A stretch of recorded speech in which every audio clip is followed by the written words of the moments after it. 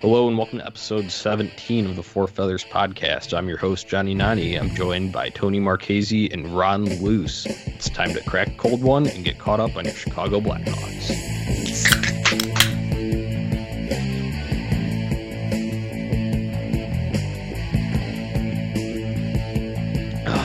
What's up, boys? How we doing? What are we drinking on tonight? What's going on, Johnny? I've got the good old Budweiser, my go-to beer. Ron? Very nice. Gentlemen, how's it going? I am drinking a Ballast Point Benito Blonde Ale. I'm going a little bougier tonight here with Ron, my beer choice. Fancy. Ron's a fancy guy tonight. I am never change anything ever. Ice cold Busch Light in hand, ready to talk about the Hawks. Anheuser-Busch Brothers right here. That's right. The real question is, Johnny, is it a limited edition Illini can or just a traditional? No, so the thing with those limited edition cans, they do them for hunting season. So they run from like mid-September through I'd say almost end of December. So now you'd have to go to a store that still has some back stock. Let's on be those real, he other drank ones. all those. Oh, I did. I crushed them during that time period. But now it's back to the standard old light blue can, which is fine. Still tastes delicious. So, all right, let's get into it. We got some Hawk stuff to talk about. Last week of games. On Thursday night, Tony and I talked last Tuesday when they. Let's see, what was that? Last Tuesday we lost at New Jersey. That's right. Or last Monday. And then the game since then, Thursday night at New York, the Rangers was a 4-3 loss. Sunday was an 8-5 win over Washington, a wild one there. And then Tuesday night, last night, was a 3-2 shootout winner against the Islanders at home. So went into the All-Star break on a good note, guys. What are your observations from any of those games? You can pick one out. You can talk about them, blanket, whatever. Ron, I'll hand it over to you first. Sure. I mean, actually have gotten to see all three of these games. I feel like it's the first time in a while that I've gotten to actually sit down and watch them and enjoy them. I'm going to blanket them a little bit, but I think my favorite game to watch was by far Sunday's game. And everybody's going to be like, well, yeah, there was 13 goals scored. Well, yeah, there was a lot of goal scoring, which was always fun. And it's cool seeing Taves get a hat trick and, him getting to the 20 goal plateau for the 12th time in his career, which is legendary numbers in the all time, standings in the NHL for goal scoring. And, even though they gave up 5, they still win. And this is great and blah, blah, blah. I was honestly loving the fact of how chippy the game got. It has been a hot minute since a Hawks game has been that chippy. It kind of reminds me back to circa 2009, 2010, whenever they'd go play Vancouver. And there was always a party in the sin bin every single time they would play them. I remember one game in particular, it was like a full-blown line brawl. 4 different guys were fighting. They put everybody in the box and guys were sitting on the floor in the box because they couldn't fit anybody else in there. It kind of brought me back to that. So I think that's why I enjoyed that game the most. But 2 big wins against 2 very good teams in Washington and New York. New York being the Islanders, not the Rangers. Overall, good goaltending. I think that's been key when you're giving up the most shots in the league and you're still in games. I think that's a true testament to your goaltending. So good games all around. I think they were all very fun to watch, but I definitely enjoyed Sunday's game the most. Tony, what are your thoughts? So the Rangers game feels so far away at this point in time. I can't even really remember what happened there. Ron, I agree with your thoughts on Sunday. I caught the end of the second, third period of that game.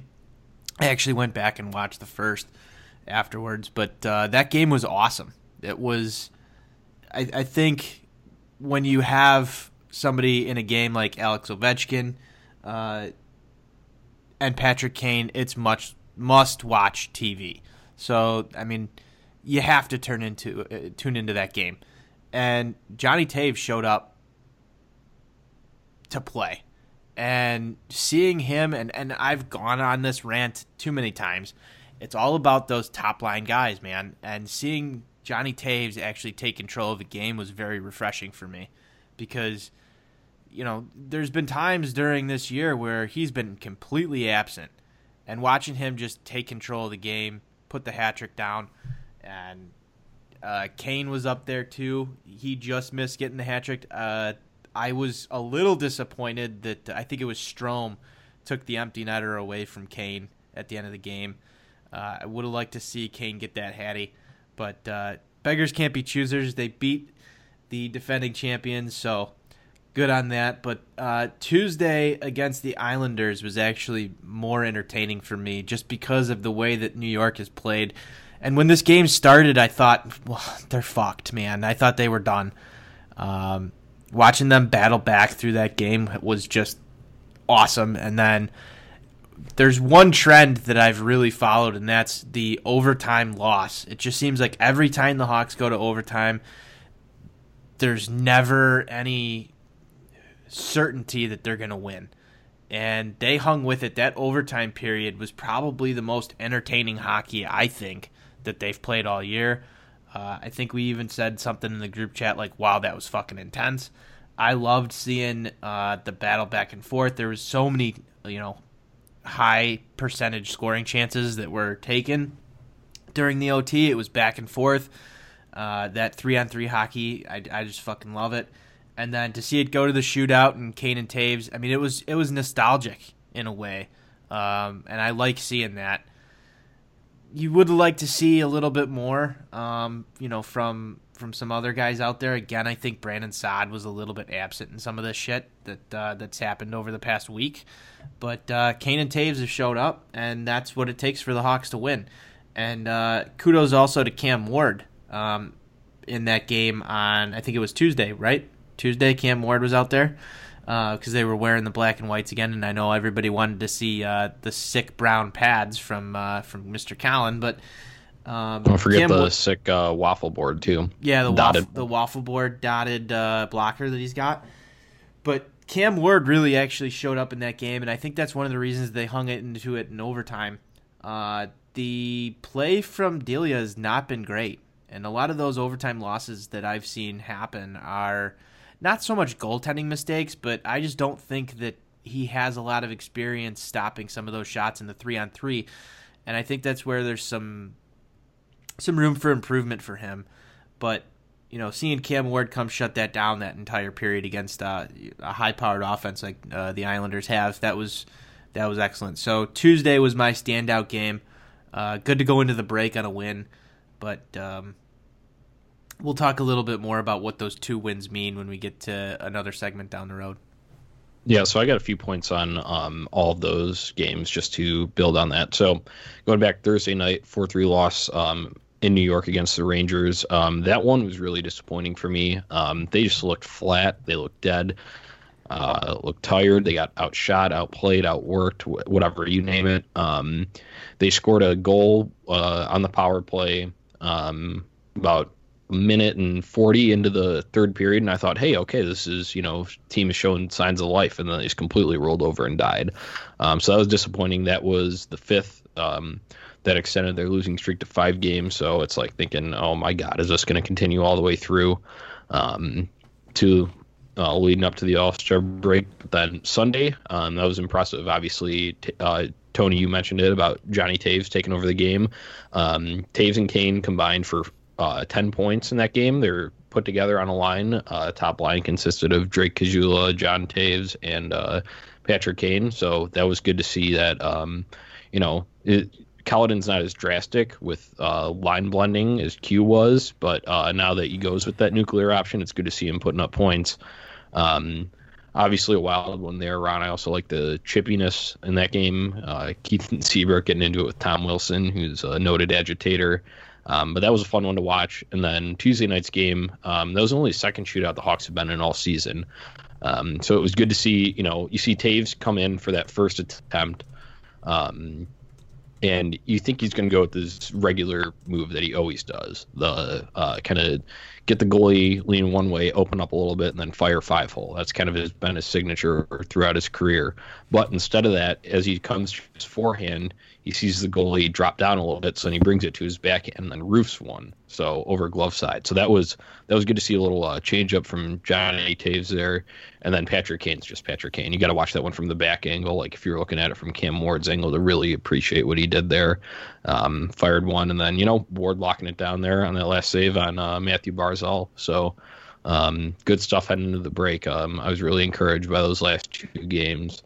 But that also brings us into the next topic that Tony had hinted at. So after this, sure, those are great wins against good teams. But, then we get today, Chicago Sun-Times article talking about the Blackhawks making the playoffs. Playoffs? Don't talk about it. Playoffs? You kidding me?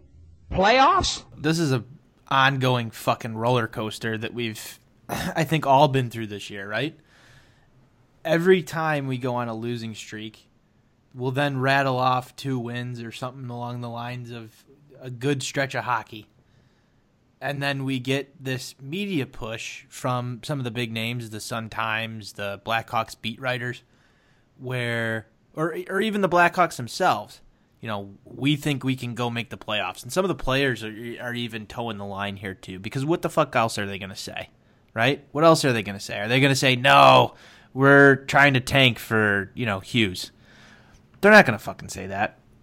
Neither is any one of the beat writers who have a close connection to the Hawks. And we've seen this in Blackhawks Twitter a little bit too, where you get some of these guys who are out there saying, well, the Hawks are going to compete. And then you've got the other side that says every time they win, that's bad for the Hawks. And it's at a point right now where it drives me just up the fucking wall, because this team is not built as it stands to go to the playoffs. Sure, they can win games against the Capitals. Sure, they can win games against the Islanders.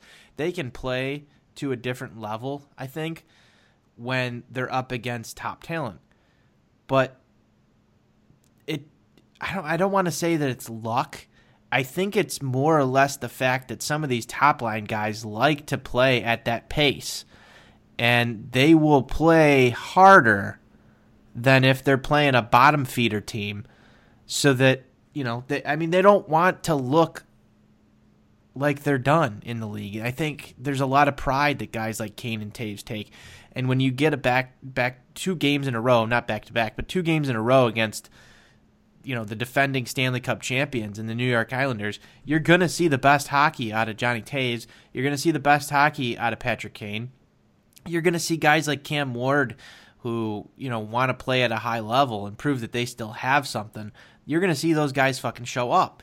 And that's what we get every time. And then every time that happens, we get a report like the one that came out of the Sun-Times today that says the Hawks are, trying to go on this miracle run and come back and make the playoffs. I don't think it's going to happen.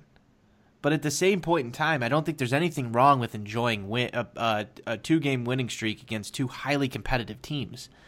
And I'm just sick of the meltdowns that people are having on Twitter over the fact that, like, we shouldn't be celebrating their wins, because those are just, are you a fan of this team? I'm not naming names here, but if you're seriously going to come after the fact that the Hawks played a good game against the New York Islanders and say that it's bad for the team, then you're not really a fan, in my opinion. You need to appreciate what these guys are doing. And when we get our wins, it's enjoyable. When we go on a 5-game losing streak, yeah, that's going to help our draft position. But I think there needs to be a happy medium here.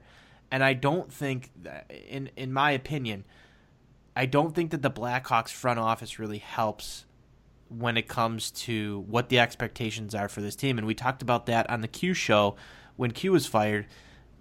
There's no clear direction.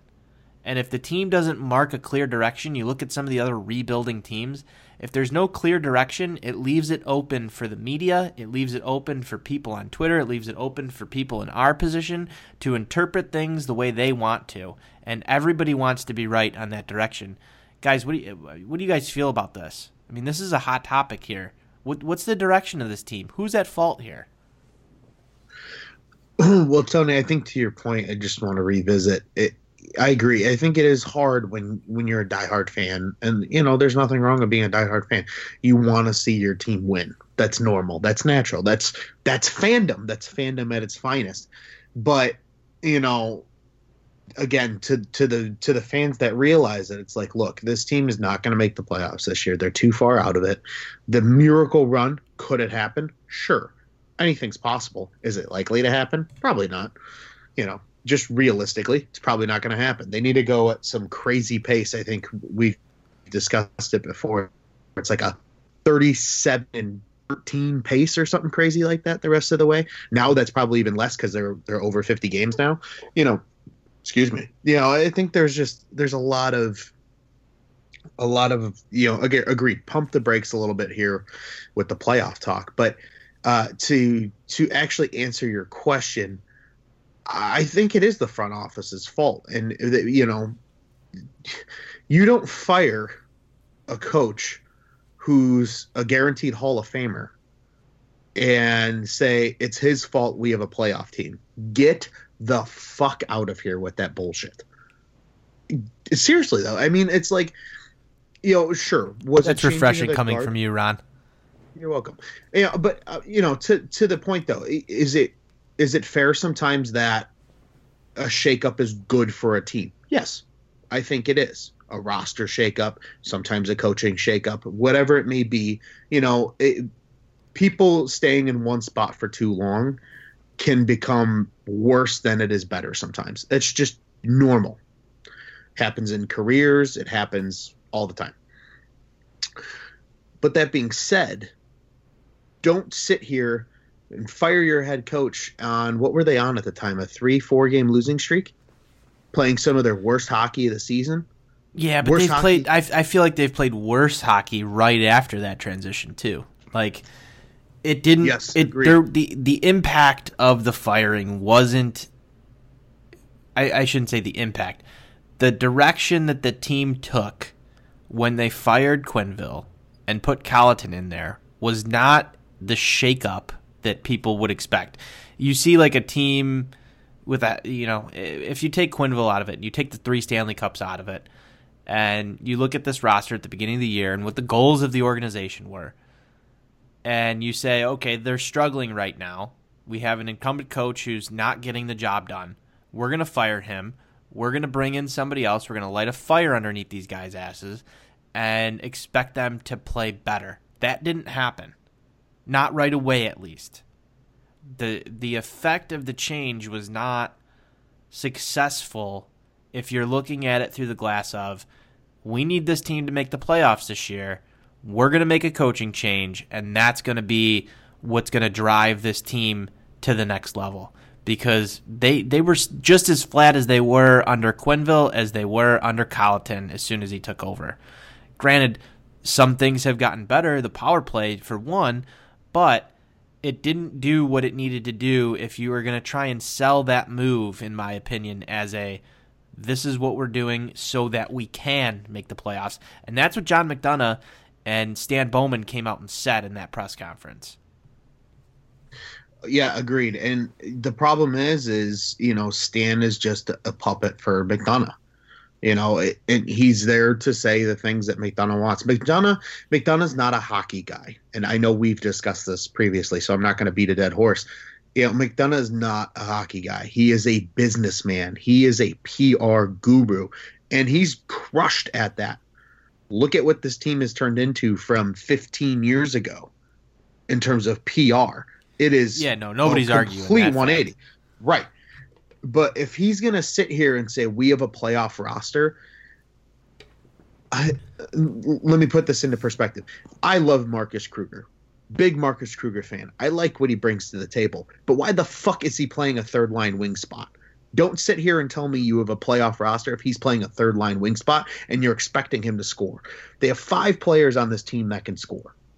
Everybody else is in single-digit goals right now. They have 5 guys that are in double-digit goals. Strome, who's got, I believe he just scored his 12th of the season, and obviously not all of that is with Chicago this year. And then you have Sod's at 15. I'm doing this all from memory. Taves is now Taves. Yep. Yeah, Taves is now at 22 after the Islanders game. DeBrincat is at 25 and Kane's at 29. You're a top-heavy team. Look at the New York Islanders, the team we just played. They have 8 guys in double-digit goals. That's scoring depth. That's a playoff team. Not a team that is being just freaking dominated by 5 players. You're not going to win that way when your bottom 6 can barely score. But here's my question to you guys. Do you think that the front office understands what they have and are trying to just, get the dollar out of the fan for the rest of the season and into next year by saying we're a playoff team when, it doesn't take even like the casual fan can look at the standings and see where the Hawks are. Like that to me, when you get a report that comes out of the Sun-Times today after 2 wins and says something about, this team's looking to make the playoffs, it looks like John McDonough made a phone call and said, hey, can you write this article for me so that I could sell tickets right after the fucking All-Star break? Like, that's what it looks like to me. Like, it looks like they're trying so hard because you see the plugs from Pat Foley, like, hey, great seats still available. What are they trying to do? Are they trying to, get people amped up enough to come to these games? Or did they actually really think that, hey, this team can go on an actual run and fucking make the playoffs? Because there's 2 different things there. There's 2 different things at play.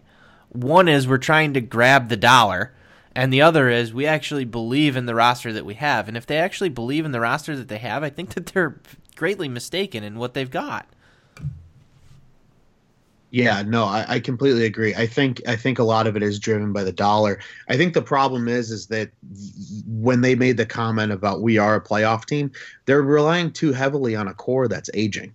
Now, don't get me wrong. Taves and Kane are still very much in the prime of their careers. They're only 30 years old. They've just been around forever, so everybody assumes they're older. But Duncan Keith is not the same player he was. Brent Seabrook's certainly not the same player he was. Corey Crawford's hurt. Marion Hossa is gone. A lot of these kind of key guys that were there for these playoff runs are not there anymore.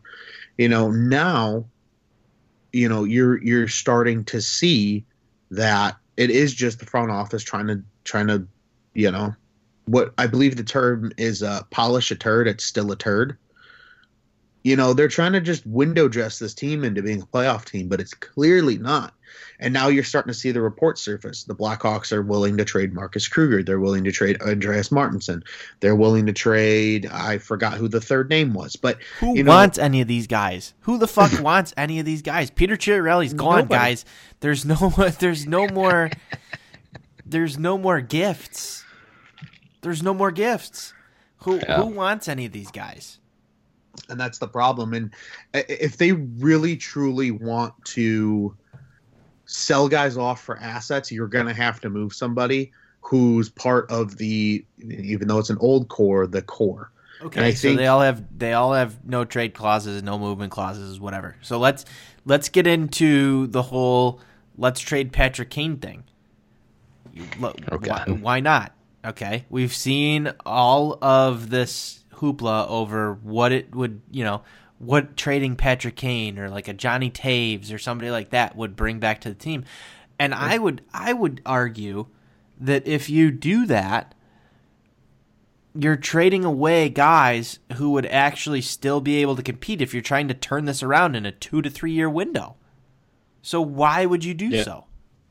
So that is just about a max value. That's obviously who you'd get max value for. You get way more for. Obviously, Kane would bring back just a slew of younger guys on smaller contracts and all that. So that's where that comes from for value wise. But if you're looking at realistic who they trade, you probably got to look down more on like a Eric Gustafsson type. I'd say that's probably the most realistic piece that gets moved coming up at the trade deadline. But we get back to the Kane thing.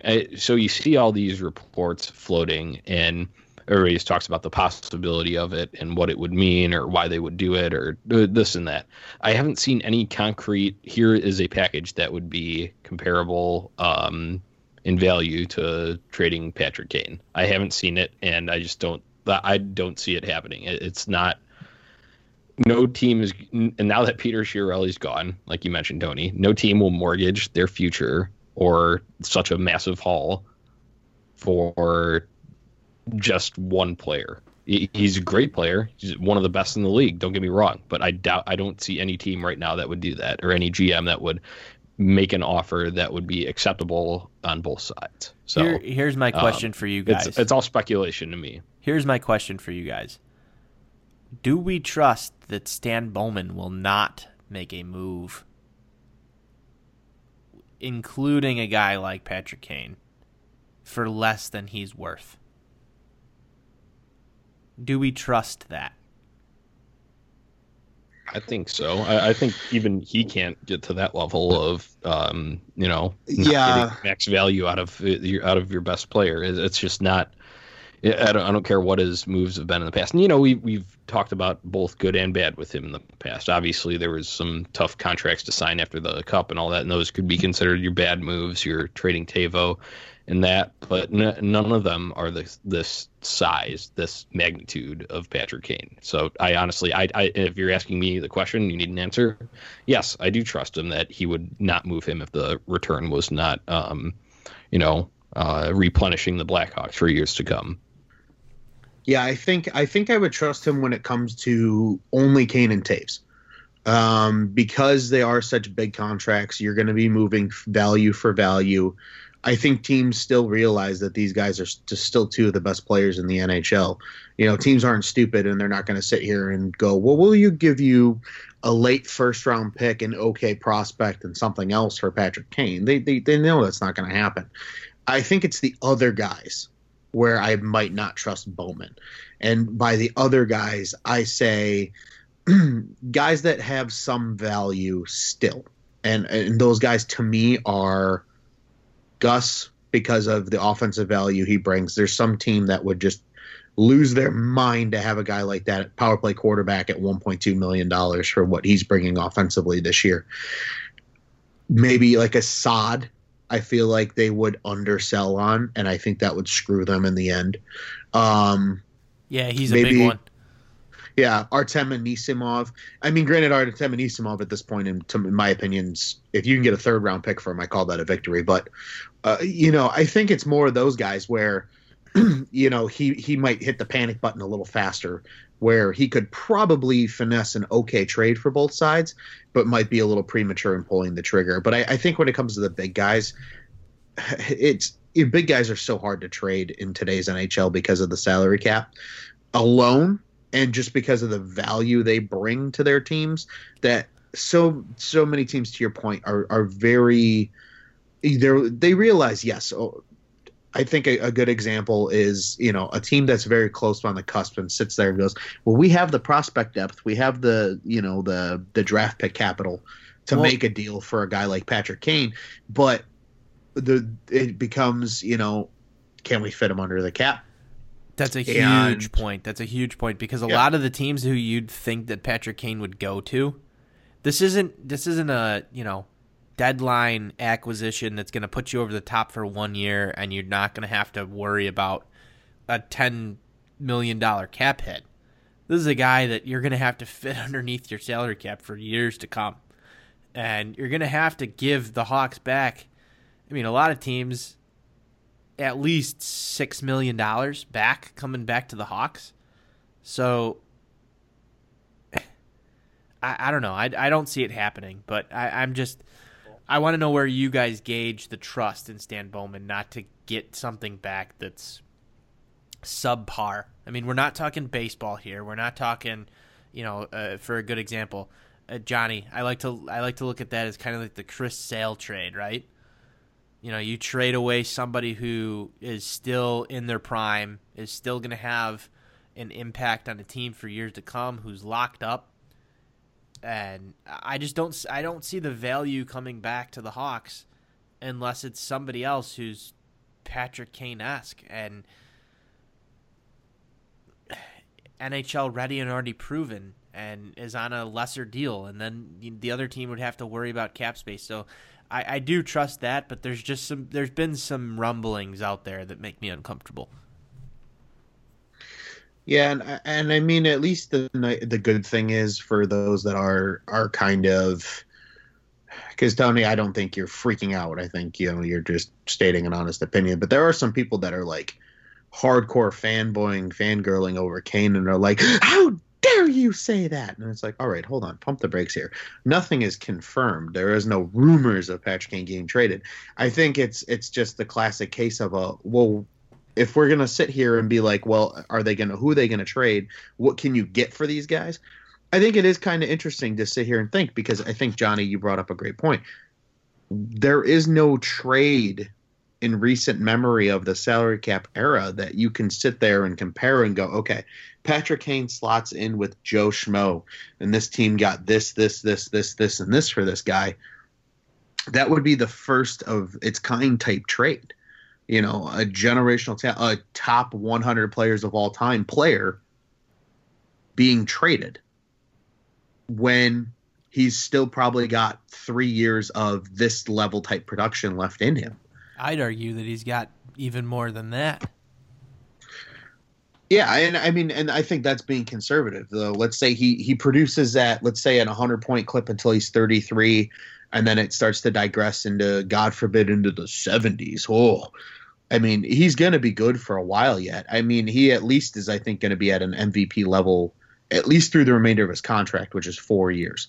So you figure a team at least just looks at those 4 years. They say, this is what we're getting out of Patrick Kane for 4 years. There's so many moving pieces. The likeliness of it happening is probably zero.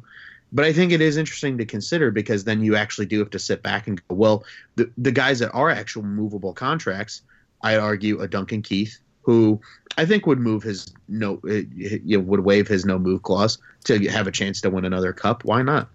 And there's going to be a team out there that needs a good guy who's got playoff experience, who's going to eat minutes for you and be a nice number 3, perhaps, where he doesn't have to play as such a critical role and can be worth the 5-5 cap hit that he is.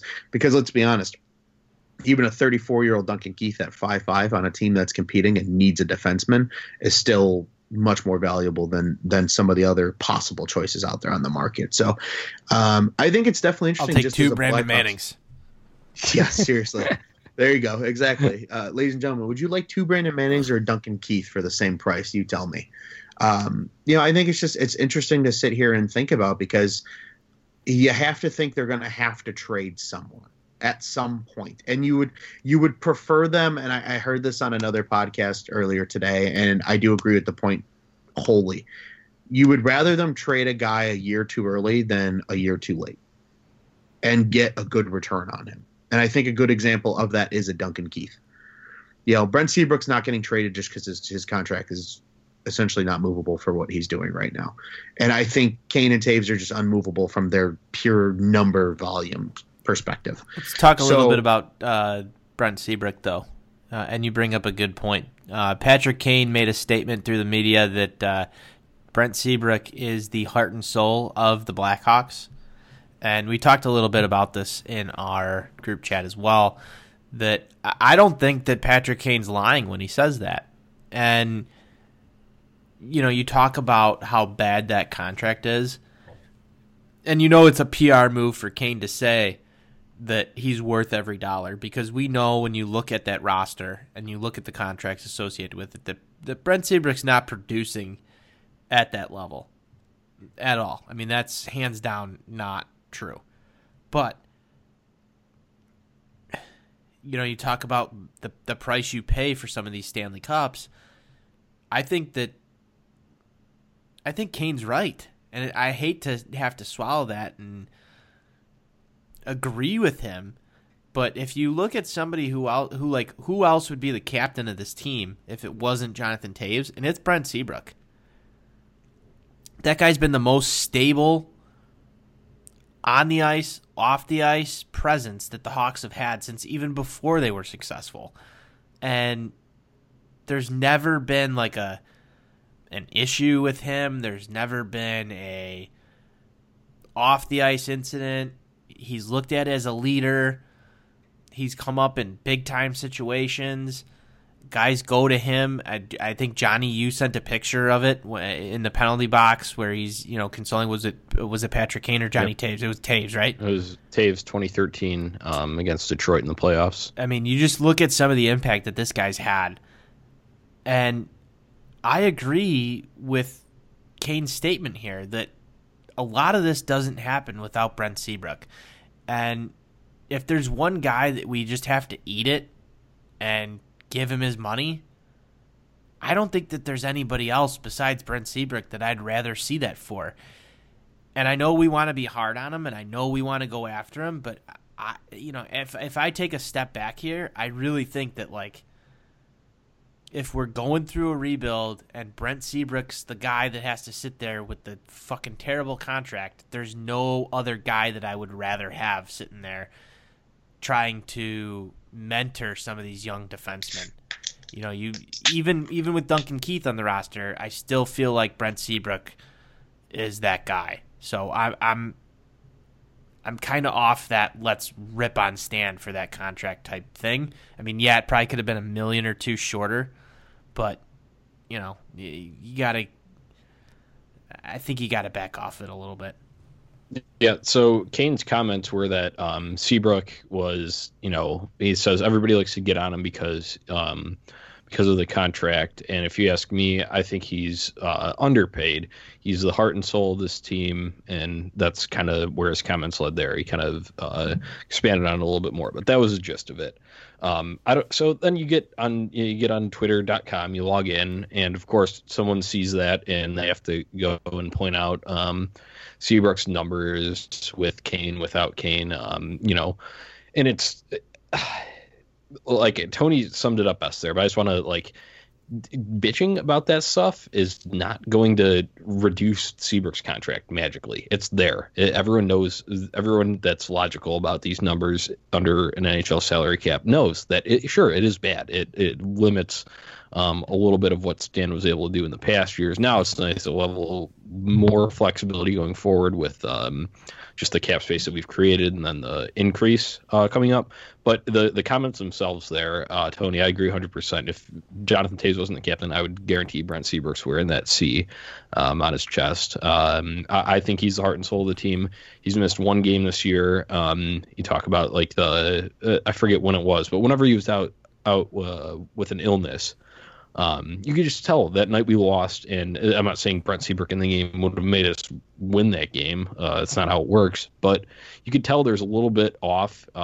Just defensive pairs wise, he kind of helps stabilize that. He can play more of that stay-at-home type if he's playing with like a Forsling or a Gustafsson, so they have a little more leeway to go and push the puck forward and take some chances offensively. And then there's the leadership factor. You saw Sunday, Ron said you liked the chippiness that went on Sunday. Well, guess who's right in the middle of that? It's Duncan Keith and Tom Wilson going at it. Keith gives him a nice hard hip check into the boards. Wilson, of course, he's going to retaliate. And who steps in right away to get him out of his face? Brent Seabrook. It's not worth that whatever his cap hit is. I mean, I'm not it's hard to quantify all of that, but there is a heart and soul factor there, and I feel like that needs to be taken into account. And you talk about a team that's struggling overall. Obviously, this is not where they want to be standings wise. To keep morale up, to keep those guys, keep their heads on straight, even for these young guys that maybe it's their first time really experiencing. Like, think about Dominic Cahoon, his first year in the NHL. He may have a different view if there's no Brent Seabrook in that room. So I think he's definitely valuable. And Tony, that's basically just doubling up on all the points that you made, but that's my 2 cents on the matter. Well, and yeah. I also watched after the Capitals game on Sunday, Blackhawks TV, the little bit after the post game, where they were they were going on over what the guys were getting ready for in the Winter Classic. And some of the locker room stuff with Brent Seabrook and Duncan Keith, too many beers, too many Budweisers. Some of that stuff was very refreshing to see, and I think that's where it really cemented for me, even before Kane made those statements, that he's a huge part of this team, and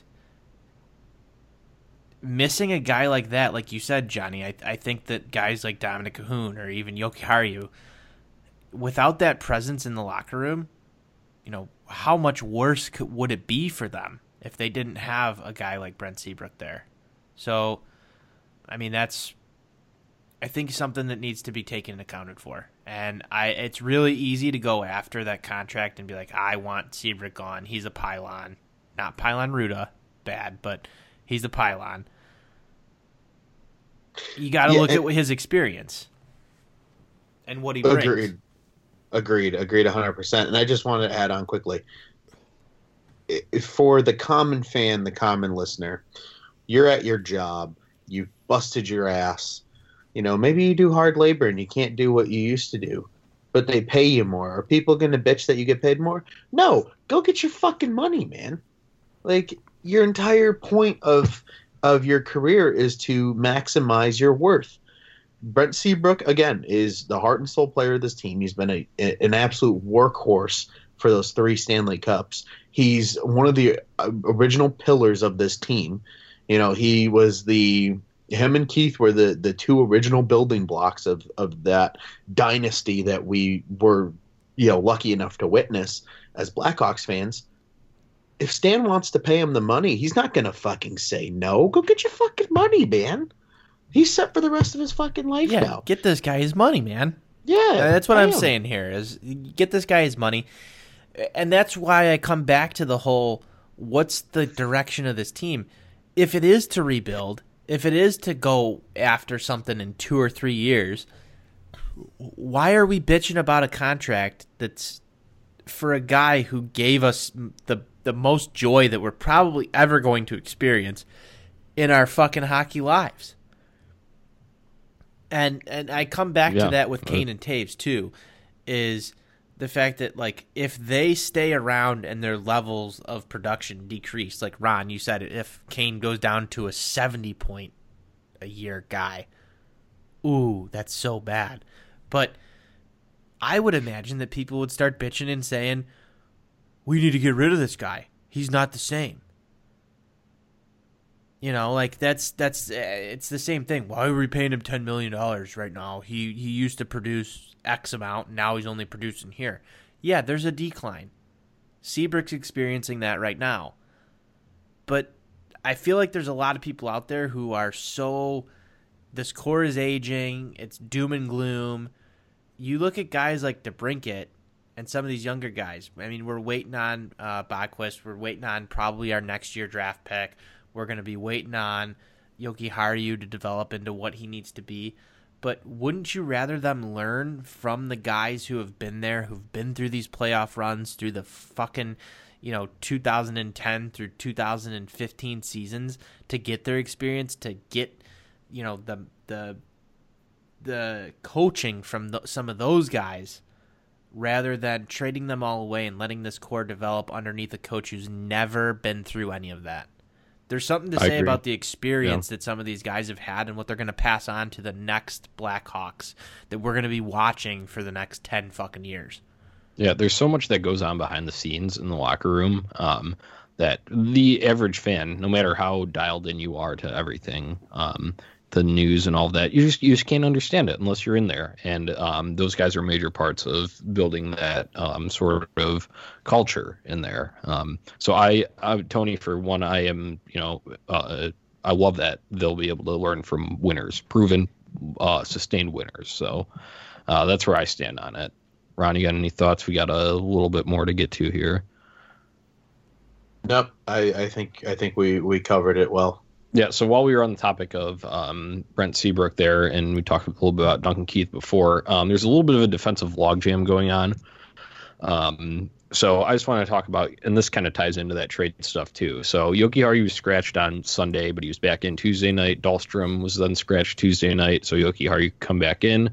Kaladin said that Dahlstrom's been great, but he's rotating guys in to keep everyone involved. Forsling is nearing a return. He's been out with an upper torso injury, but he's practicing with the team now, so he's nearing a return. Jay Zawaski put out a tweet saying, I asked one of my best sources about the Blackhawks about the logjam at defense when Forsling returns, and the response was someone will get traded. So I just wanted to open that up. I kind of gave my take. I think it'd probably be Gustafsson, but you guys brought up some good points with Keith and whatnot. What do you think would be the most likely trade option there? I still really think it's going to be Keith, and I just think from the standpoint of he's such a workhorse defenseman that a team that's really that one kind of minute eating defenseman away from being a legit Stanley Cup contender is really going to like him. But quite honestly, I don't think the Gus option is totally that far out there because sure, is he at times a defensive liability? Yes. Sure, is he probably, a little overwhelmed playing in a top 4 role? Sure. But if you're a really good fucking team and have $1.2 million to spare and you need a power play quarterback, he's the fucking guy right now. Like he's excelling at that. And I would argue he's playing with great players, so it's not like he's Erik Karlsson out there, but he's been a big reason why that power play has been successful because he can actually quarterback a power play. He's probably one of the few Blackhawks defensemen that can actually quarterback a power play right now. Keith, for whatever reason, was never able to do it successfully over the years. I would argue Seabrook was never really fantastic at it. Really, he's probably been their best option that they've had since Brian Campbell as a true power play QB. Yeah, I think so. So, I don't think either one of those guys is out of the option of being traded, but I do think they're going to trade from strength, and not saying that defense has been their strong suit this season, but if you look at a combination of both the NHL roster and the pipeline, defense is by far their strongest position just because of the quality prospects they have down the road. So, and why not? $1.2 million cap hit for just another season. I'm sure there's a team out there that would love to have Gustafsson as a number 5 or number 6 defenseman who's a quality team and needs a guy on the power play that can score. So 2 hot takes here. I think the one guy that I'd really like to see moved is Connor Murphy.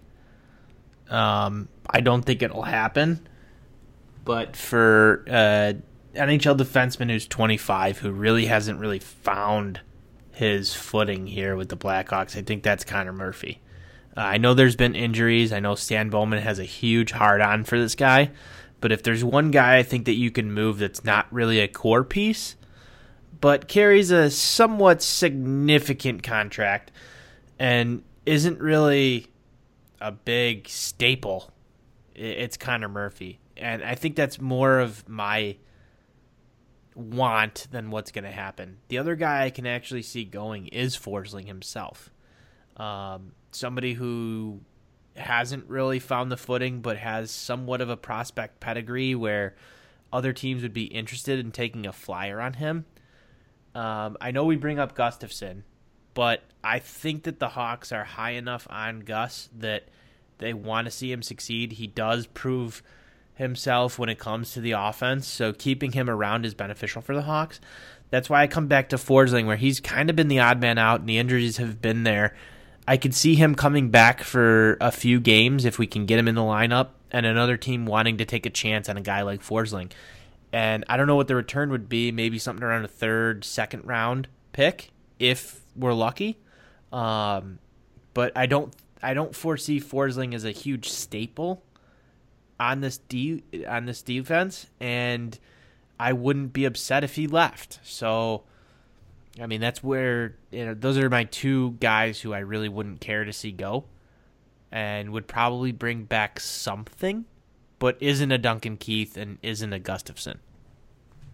All right, we got a lot of good names out there. Obviously, none of these have been rumored. There really hasn't been much on that front, NHL hot stove wise. But the trade deadline is at the end of this month, at the end of next month. We're not in February yet. It's February 25th.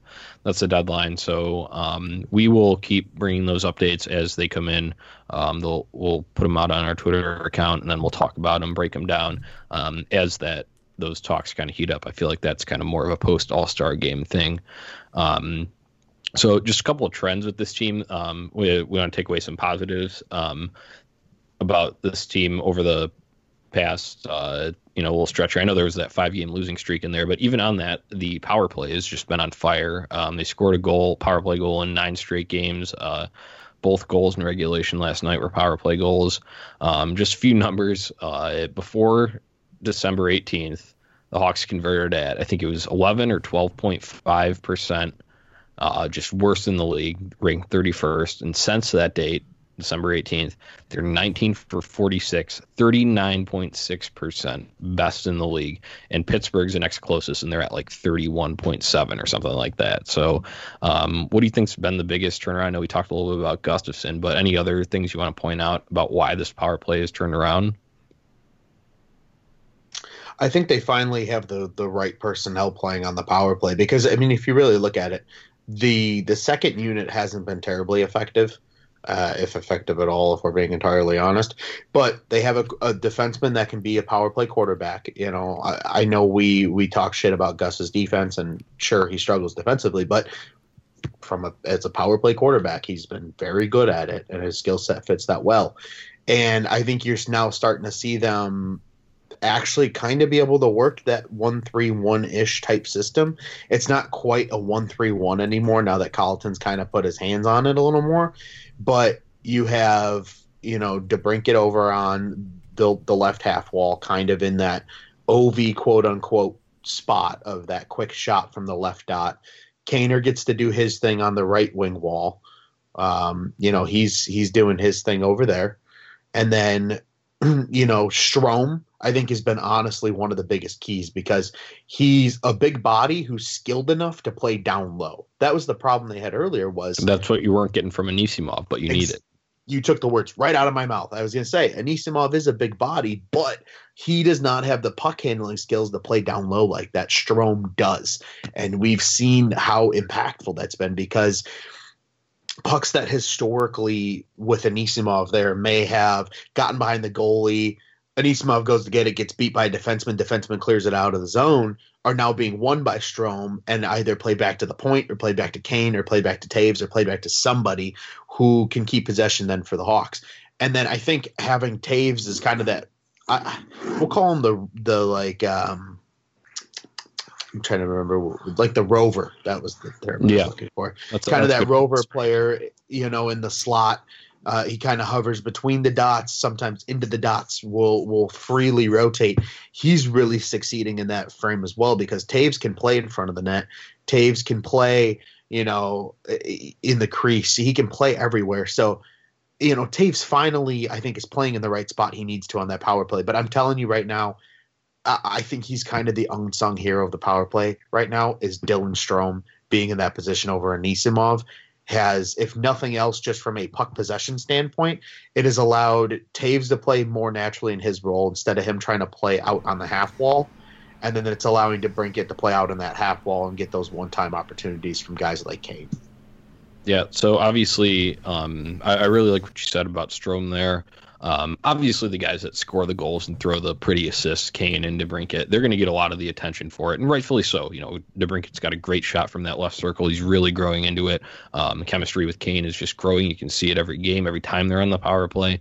But Strome, I would agree 100%, and that's why I brought up Anisimov. You just weren't getting it from him down there. He's a little sloppy with the puck down there. Like you said, he wasn't as quick as Strome is, so he'd get beat by defensemen there behind the net, so he couldn't keep it alive for someone else. And I was really happy to see Strome get rewarded. It was actually a 5-on-3 that the Blackhawks were on last night. Taves got his stick snapped. Defenseman kind of slashed him, but it went uncalled. So so Taves leaves the center of the ice. So now we're at a 4-on-3. I mean, the Hawks are still up 5-on-3, but Taves is going to retrieve a new stick. So it's 4-on-3. Kane throws it down to Strome, kind of close to the goal line, and he just takes it straight to the front of the net and then roofs one past Lehner. I thought that was great. Great to see him get rewarded there. Obviously, a little more space when you only have three defensive players out there instead of 4. But if he keeps doing what he's doing, he'll definitely keep up his point per game percentage. So that's one really positive thing. We talk about trades and guys not panning out. Sorry for Nick Schmaltz. I think Tony and I talked about it, that he's injured out for the year, but now we are seeing a good return with Dylan Strome. he's definitely finding a niche here, which is great to see as a former third overall pick. So, Tony, you got anything on the power play? I think that Ron kind of put it very well, is that the right personnel are out there. And I'd like to get on Colleton a lot earlier in his tenure for the ineffective lines. But I think he's actually kind of got a little bit of Q in him when it comes to rotating things up. And I'm pretty happy with what I see on the power play. I'd like to see some of these power play lines out in late game situations for, if the Hawks are down 1 or 2. I think that Kane, Taves, Strome line is just absolutely phenomenal to watch. And they've done nothing but put up goals ever since they've gotten together on the power play. So I think that's completely the reason, is that you just need 3 guys that can mesh together, especially for the forwards, and then you add Gus to that. It's almost like you're playing with 4 forwards, and it's kind of reminiscent of what you used to see when Patrick Sharp would kind of quarterback that power play, and you'd have those 4 forwards out there, and that's what I like to see. So it's not surprising to me when you get your 4 best offensive guys out there. I'm kind of excluding DeBrincat and Brandon Saad, because I think those guys actually have a lot of offensive prowess. But Kane, Taves, Strome, Gustafsson, it just meshes. It works, and that's where you see the success. Yeah, absolutely. You talked about some of those lines there. So if you said, about carrying them over, that definitely would be something interesting to see. But right now, as the lines stand, I just wanted to get into the new look lines, just touch on it slightly. The top line is intriguing because, we saw Q's move when things weren't going well was a nuclear option. Put Kane and Taves together and then whoever else on the wing. Right now, Jeremy Colleton is going with that option. It's Drake Caggiula, Jonathan Taves, and Patrick Kane, and those guys. That Sunday game was kind of the breakout game, the breakout party for them.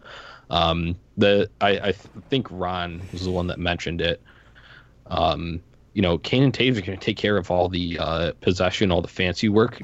Caggiula can just go out there and be himself, and he has some ability. I saw him make a really nice full cross ice pass through the neutral zone yesterday. Put it right on. I believe it was Taves' stick to lead a breakout. So he does have some ability there, but I like that he can just be himself. Whereas he's there to create space, man. He creates fucking space for those guys to work. And I think I talked about it a little bit with we miss Andrew Shaw. And doesn't he kind of remind you kind of the same mindset? Not the same player, but the same mindset. Like, he's not afraid of anybody out there. Mm-hmm. The guy's missing fucking half a mouth of teeth, man. He's out there just fucking, throwing hits, finishes checks. He's a hockey player, man. And that's what I like to see. And if you pair him up there, like you said, it's nuclear, but I don't know if it's full nuclear, because I feel like you'd put Brandon Saad out there as your top 3 offensive guys, or maybe a DeBrincat. But adding that guy that can create space, and nobody's going to go fucking with Kane or Taves when Caggiula's out there, because he's going to throw down. That line just works. It's sexy. It's awesome. I fucking love it. And I just crack beers every time they're out there because they're scoring fucking goals. Absolutely.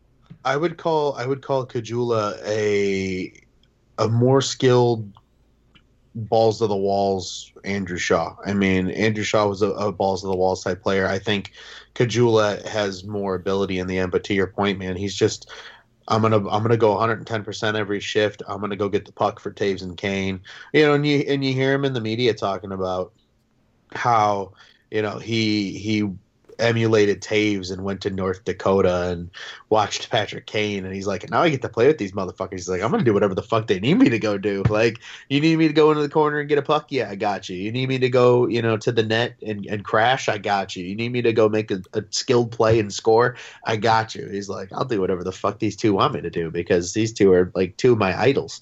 So I think that alone is you're starting to see, they're gelling well, and he's a balls to the walls type player. Tony, he's just gonna go out and get the job done. Yeah, I love it. I hope they stay together. Hope there's no change up going into it after the All-Star break. So we'll see what happens there.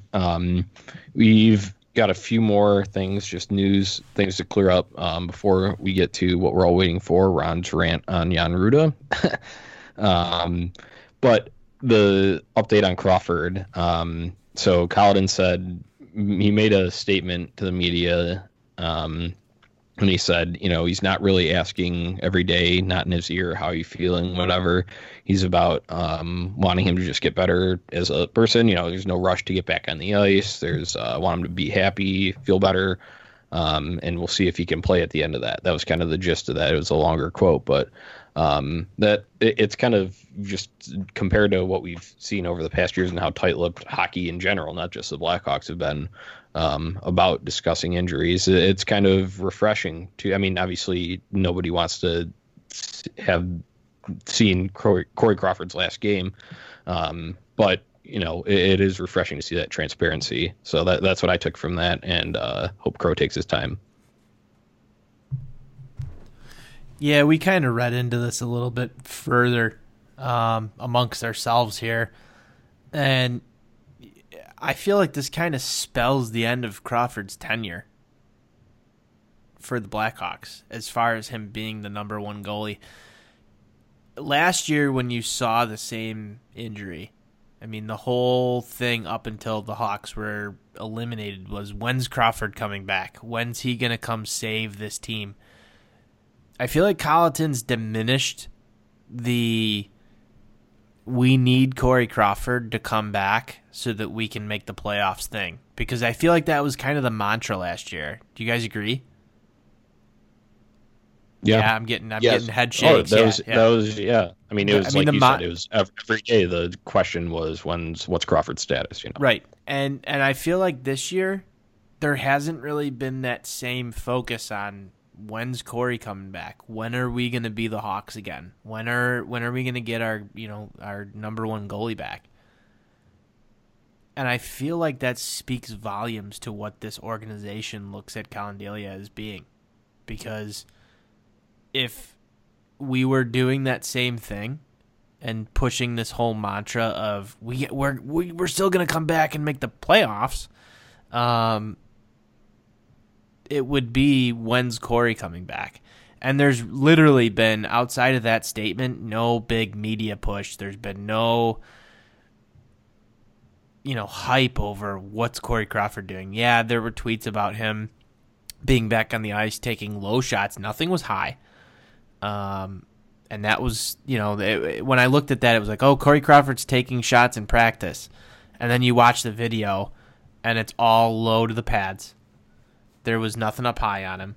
He wasn't moving out of the ordinary for what would be all low shot practice shots. There wasn't, Corey Crawford's working out by himself like we saw last year. There was tons of stuff every day. Corey's on the ice. He's taking practice before the team comes out. We're not getting any of that right now. So that statement kind of was a little bit of a sobering effect to, we're probably not going to see Corey Crawford back this year, at least in my opinion. And I don't think that it's really good for the Hawks to have Corey Crawford back on the ice. It's not good for Corey Crawford to be back on the ice. And that's just kind of my take on it, is that, this is a guy who's been through 2 concussions now, back-to-back, in back-to-back years. He's put his work in, and it's kind of changing the guard here. I don't think Colliton or the Blackhawks want anybody focusing on when Corey Crawford is coming back, because I don't think they need Corey Crawford to come back. Yeah, I agree with that. It's just amazing what you can take out of a statement that's not a total just PR push like it has been in the past. Like I said, not just the Hawks, all around the league when it relates to those types of injuries. So definitely something to read into there. And Tony, I kind of agree with you there. We're not, obviously he's still valued member of this franchise, but it's not centered around him like it was last year. Ron, you got anything on that before we get to other injuries? No, I think just I would say, for his health too. I don't think it's at all worth rushing him back, and I know we've discussed that before. So, he's not playing, but it's allowing a guy like Colin Delia to get a chance to get some NHL experience and grow in his development. So, Corey's not going to be around forever, regardless if he was healthy or not. So I think we're just seeing it a little prematurely than some of us would have thought. But I agree. I don't know if it's necessarily a good thing if he's back on the ice this year because, is he truly going to be 100%? And at this point, is it really going to help the team? Well, and at that rate, too, is like if he comes back, you're going to see Ward and Crawford again. And that doesn't help anything, in my opinion. It doesn't help you develop Delia at all for next year or for 2 years from now. You're not going to cut ties with Cam Ward. I mean, you could, but why would you at this point in time? You've got a guy who's healthy. He's on a 1-year deal. You can ride him to eat up some of those minutes. Why even entertain the thought of Crawford coming back? It doesn't help anything. Maybe in we're going to try and trade Corey, but you can LTIR him next year at the beginning of the year if you wanted to and say he still has concussion symptoms and just be on your merry way with Delia and whoever else. Or he serves as the backup when he comes back next year. There's no benefit to bringing Corey Crawford back for any game this year at all. Yeah, good point there, Tony. All right, on to some other injuries. Brendan Perlini is in the concussion protocol. Our guy, Brendan Perlini. He didn't practice on Monday, skated with the team at morning skate Tuesday. And then we had mentioned earlier when talking about the defensive logjam, Gustav Forsling, upper torso injury. He is practicing and probably nearing a return. They have not set a date, but it will definitely be interesting to see how that affects the blue line rotation there. We had talked about it last week, Tony, the trade between the Lightning and the Hawks. We sent Jan Ruda to the Lightning and Slater Cuckoo, a guy who was not in the regular mix there down in Tampa. He's come here. He's gotten some minutes. I wouldn't say he's been great by any means. There's been a couple of times where he's kind of screening the goalie, but I also don't think he's been a complete dumpster fire. So it's just kind of a place filler right now, Slater Cuckoo, and I just wonder what's going to happen when Forsling comes back. So that I think will probably be answered as the trade deadline approaches coming up here. So with that, now that we're on that topic, we need to get to, since Ron was not with us last week when we talked about this trade, Ron, so we kind of at Four Feathers here, each panelist kind of has their gripe with somebody on the team, someone that they not necessarily hate, but they just don't like. It gets under their skin, it annoys them, some of the stuff that they do on the ice. For me, it's David Kampf. I've been fairly vocal about that. Ron's guy was Jan Ruda when he was playing more earlier in the season. Obviously, it stopped being part of that mix in mid-December, but Ron did not have a chance to discuss this trade with Tony and I last week. So the floor is yours, Ron. Say your farewell to Jan Ruda. Oh, Jan. Oh, Pylon. I'm very pleasantly happy that he is gone. I think clearly he needed to go. The 2.3 was a terrible mistake from the beginning that Stan gave him that contract. He's gone. He's Tampa's problem now. If he, I know you guys discussed it briefly, if he becomes the third consecutive defenseman to walk away from the Blackhawks and win a Stanley Cup, good for him. He's not our problem anymore, and that makes me happy. Definitely want to note, though, a little disappointed that we can no longer make the Jan Pylon Ruda t-shirts anymore. Definitely a little disappointed about that. They were going to be bright, just street cone orange, and we were going to put some fucking sequin on them to make them shine like an actual traffic cone. It was going to be good. It was going to be fun, and Jan Ruda, and but nonetheless, he's gone. He's down in Tampa. I don't even know if he's played a fucking game, nor do I care. He is not. I actually checked in on one of the Bolts blogs down there, and they Perfect. the way that they were talking about him was about possibly being like a third pair option on some point, and then they're saying, oh, well, they could probably use him next year, and it's like, okay, well, really, they're like, oh, the guy who had written this article, sorry, Ron, I'm not trying to take away from your time, but reading this, I was like, they were like, this is the guy who wrote this article. I don't know what his name is, but it was on a Bolts blog, and he's like, this is a guy that I was actually eyeing last year and was intrigued by and was kind of hoping the Lightning would have moved for it. I was like, oh my dear God, you've obviously not watched enough of his defensive lapses to get the full story on Jan Rutta. But you know what? We'll let you live in that fantasy land and believe it, because then you can experience it firsthand and be like, why the hell did we even, trade a bag of pucks for this guy? Agreed. Wait, Peter Chiarelli was allowed to reproduce? I mean, is it Yzerman down there in Tampa still? No, he's gone. That must be his illegitimate child. Yeah, Yzerman stepped down right before the season. That's right. Yeah, I forgot about that. Yeah, no, I hate to break it to you, if Yzerman was still GM, that trade never happened. So thanks, Steve. Appreciate you stepping down and getting Rutta off my ass, because I'm sick and fucking tired of talking about him. So to make it short and sweet, oh Jan, thank God you're gone. We will not miss you one bit. I'm just upset that I can no longer make money off of calling you a fucking pylon. So thanks, Jan Rutta. Hope you enjoy the warm weather in Tampa. If you win a cup, good for you. Things that clearly just didn't work out in Chicago, and Stan gets to correct one of his terrible offseason mistakes, just like he did with Brandon Manning. Thanks, Peter Chiarelli. Yeah, well said, Ron. I'm glad you got your words in. Tony and I had a field day with that last week, so we can move on from that now. Leave pylon in the past. All right, Barry Smith is finally leaving the bench. Hell yes! Let's throw a party right now. I need to go get another beer so I can crack one just for Barry Smith leaving. Yeah. I'm actually going to go do that. I'm going to go get a beer so that I can crack one for Barry Smith not ever being on my TV ever again. All right, well, let me give a few points, just get the fans updated, and then you can come back and give your Barry Smith rant on. All right, so Barry Smith is finally leaving the bench. This move was kind of premeditated. They had said that it was kind of more of a when Colliton was hired after Q was gone, and they brought in, they cleared house on the assistant coaches, not fully, but they brought in Barry Smith down from the front office to come down and actually be on the bench as an assistant coach.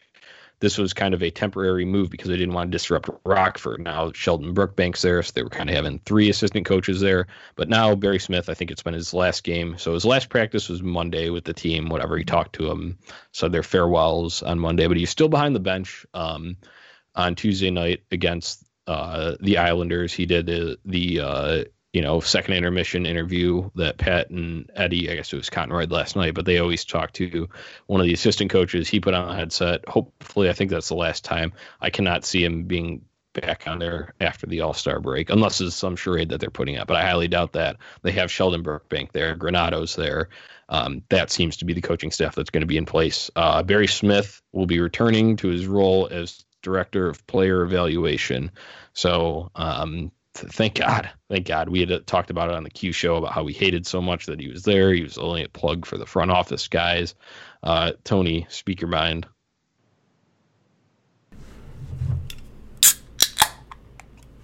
There Crack we go. him. All right, so Barry Smith, Stan Bowman's dingleberry that's been hanging around far too long, is finally getting wiped out and put in the toilet where he belongs, back up in the box office. I'm so fucking happy that Barry Smith will no longer be present on my TV during intermissions. There's nothing worse than coming back from a Toyota commercial and seeing Barry Smith's fucking face right there, where he just looks absolutely fucking lost because he had to put a headset on and he doesn't know how it works. I can't believe that Pat Foley would actually put up with the fact where he'd go, and we're going down to Barry Smith, and then Barry Smith would sit there incoherently looking and staring off into space, probably looking up at Stan and wondering, I hope I'm doing Stan well right now. And then spewing some bullshit about how the power play is doing well when it wasn't even his fucking direction that had anything to do with how the power play was. Barry, I hope you enjoy the 2-ply toilet paper that Stan finally took to his ass crack and wiped you back into the front office. Goodbye, Barry Smith. I'm done with you. And I very well look forward to seeing Sheldon Brookbank on my TV instead of your old, crusty face give intermission interviews. That's all I have to say about Barry Smith. Thank you and good night. Ooh. Oh my God, you're on a roll right now. Ron's farewell to Ruda, Tony's farewell to Barry Smith. This is quality content. This is what you listen for. Oh, you know what? I don't even have anything to add. I already said my sort of bit while Tony was going to get his beers there. But yeah, Tony, you summed it up. Ron, I'm assuming you don't have anything else. No, we're just gonna roll with that. 2-ply toilet paper. 2-ply toilet paper. That's one of the best analogies that we have heard on the show. I think it might be the best. I can't really, none other that stick out to me that were as, well descriptive as that one was. Okay, 2 more topics here. Quick prospect report. We haven't done one of these in a while. I want to keep you updated on what's going on down in Rockford, NCAA, and in the OHL, QMJHL, and overseas. So Dylan Sakura, even though he's only played 33 games for Rockford this year, he's their leading scorer. Rockford's in a shitty spot this year. Sakura's got 11 goals and 12 assists through 33 games, like I had mentioned, for Rockford. They're kind of sitting at the bottom of those standings there, so kind of sucks that we had to poach from them with Sheldon Brookbank there, but, Colladin's got to have his guys on the bench, so that sucks for Rockford. But other than that, Darren Radish down there, 22 points. That could be a possible D-man to look out for, although, most of these guys in Rockford, unless you're really tearing it up, it's highly unlikely that they'll be They're a dumpster fire themselves. Yeah. So then let's get to the promising guys. Adam Boquist, he's got 11 goals and 20 assists through 30 games in the OHL for the London Knights. We had already talked about his World Junior Championship performance previously, but he scored a nice overtime goal. And that kid is just going to develop. He's only 18 years old. That's going to be a fun one to watch. I feel like, we had talked about Yoki Haru. I think the hype was kind of there because we were kind of barren on defense, whereas I think, Boquist is going to be the real deal and given enough time to develop. Philip Kurashev, who had himself a decent World Juniors, was it? Yeah, he did. So he's got 18 goals and 26 assists through 39 games up in the QMJHL for Quebec. Mackenzie Entwistle, 15 goals and 12 assists through 29 games. Actually, that was with the OHL Hamilton Bulldogs, and then we had mentioned that he was traded to the Guelph Storm. He's Guelph. So he's got 3 goals, 7 assists, 10 points in just 8 games with them. That was a big trade for, he's the captain of that OHL Hamilton team. So just interesting to see a guy like that on the move, but good to see him producing in his new home there. Nicholas Bodine, he's up in the QMJHL for Drummondville, 7 goals, 33 assists. So this guy's just spreading it all around the ice up there. That's through 33 games. So good to see these guys over a point per game producing for our potential next back end guys. Maxim Shalinov overseas in the KHL, 13 goals, 7 assists through 44 games. Then our NCAA guys, Ian Mitchell, 3 goals, 12 assists through 19 games for Denver, University of Denver. And then Evan Barrett, 14 goals, 18 assists through 21 games for Penn State. That guy's tearing it up. I'd posted this. It was 2 weeks ago, almost 2 weeks ago. He had this just ridiculous shorthanded effort. I sent you guys that highlight. Just absolutely incredible. But both those guys I'd mentioned, Barrett and Mitchell, both up for the Hobey Baker Award. Not sure if the voting's still going on, but we had posted those links on our Twitter. If it's still up, we'll refresh it, throw another update out there, but go and vote for one of them. I didn't know you could only vote for one, so I'd voted Barrett first, but give Ian Mitchell and Evan Barrett some love on that because they're both deserving. So let's talk about the week ahead. It's the All-Star break. So the Hawks, at least they went into the All-Star break on a high note. Those 2 wins against quality teams there. Their next game won't be until Friday, February 1st at Buffalo. We will be recording before then, but that's the break that we got. So bear with us through the break, and we'll have a fun show next week for it. But at the All-Star break, Patrick Kane is the lone Blackhawks representative. So, I saw a tweet. I don't know if you guys saw John Scott say that, it was a picture of them fake fighting from the All-Star game when Scott was MVP and all that. He's like, oh, I can't believe they're letting this guy into the All-Star game. No place in the game for players like this at NHL. They're letting this goon in the All-Star game. Yeah. That's what it was. Yeah. That was comical from the always funny John Scott. All right. That's all I've got. You guys got anything else you want to air out? Where's Tyler? Yeah, where's Tyler? He's fired. He's fired. Definitely fired. Ron? Am I fired or am I rehired? No, you're still here. Oh, okay. That's good. I didn't fire you yet. Yet. Keyword being yet. Yeah. Keyword yet. No, I think just a quick little end. Good to be back. Missed you guys last week. Great interview from Miss Jillian Fisher. Thanks to her again. I really didn't get a chance to thank her. It was a fantastic interview. Looking forward to talking more Blackhawks, a little more fun episode next time around. Looking forward to Friday. I'm sure we'll have stories for our next episode. Absolutely. From this Friday. So I won't make a complete fool of myself, but I can't make any promises. So we're all drinking this Friday if anybody's interested. Yes. Ron, Johnny, and I will be partaking in a little extracurricular drinking activities that are going to take place in regards to the White Sox Twitter. There's going to be a Sox Fest after party, and we're all going to be in attendance.